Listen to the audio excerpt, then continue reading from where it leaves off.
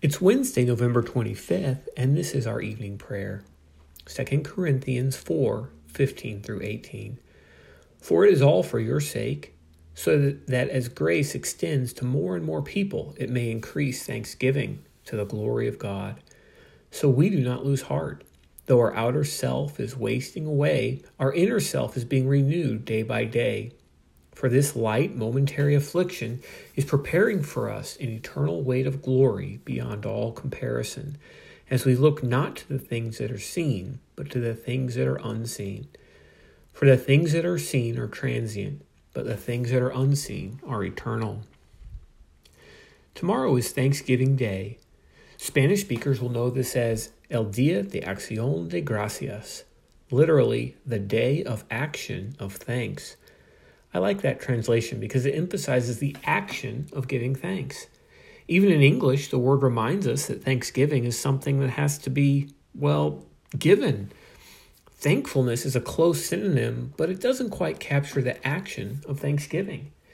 And thanksgiving raises the question, who are we giving thanks to? We might naturally say that we give thanks to God, and that would be a good answer.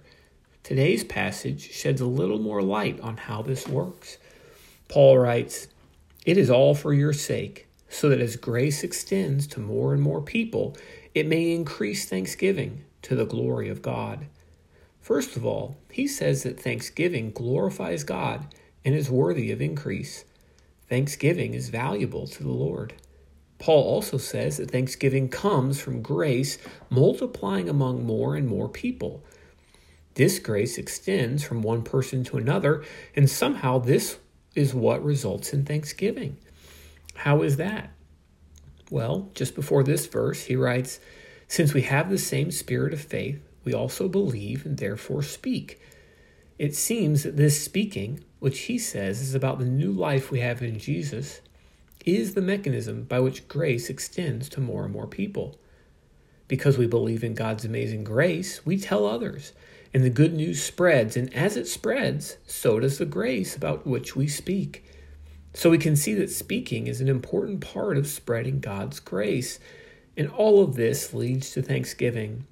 We might even say that telling of the glorious riches of God's grace is thanksgiving. Making a social declaration of God's goodness not only helps others hear the good news, but it is an act of worship to the Lord. So there is a strong relationship among God's grace, declaration, and thanksgiving. Now, why is this important? On the eve of our Thanksgiving holiday, I think this passage is a reminder that we should speak out our thankfulness for God's grace. Many of us will join with family or friends tomorrow. It is an opportunity to tell of how good the Lord has been to you. It is an instrument for the spreading of His grace from one person to another. It is an act of worship to the Lord. We are blessed to have such a holiday in our culture. It's a time when so many people are willing to reflect on the blessings they've received. Let's take the initiative to move from thankfulness to giving thanks, and let's do it in community. Let's pray.